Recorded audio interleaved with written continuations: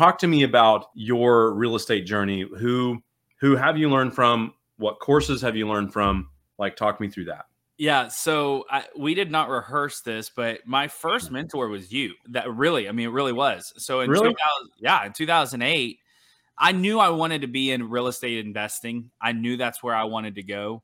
But I got my real estate license, and then we connected. And when we connected, I was like, man, this is a guy that's he takes action, which is a man after my own heart. You were very well educated, and you turned me on to several books, and I was like, oh yeah, I can do this. And I think that, for a good mentor-mentee relationship, you have to have the mentor that is willing to invest in someone. If you want a great mentor, you have to be a great mentee. If you want to be a great mentor, you have to be someone that person values pouring into.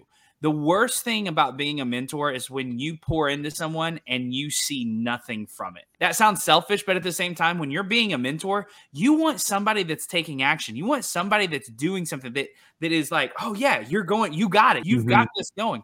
And one of the most that will suck the life out of you as a mentor is when you are investing and you're investing and they're not doing anything. So if you want a great mentor-mentee relationship, you have to listen to what that advice is and move forward with it.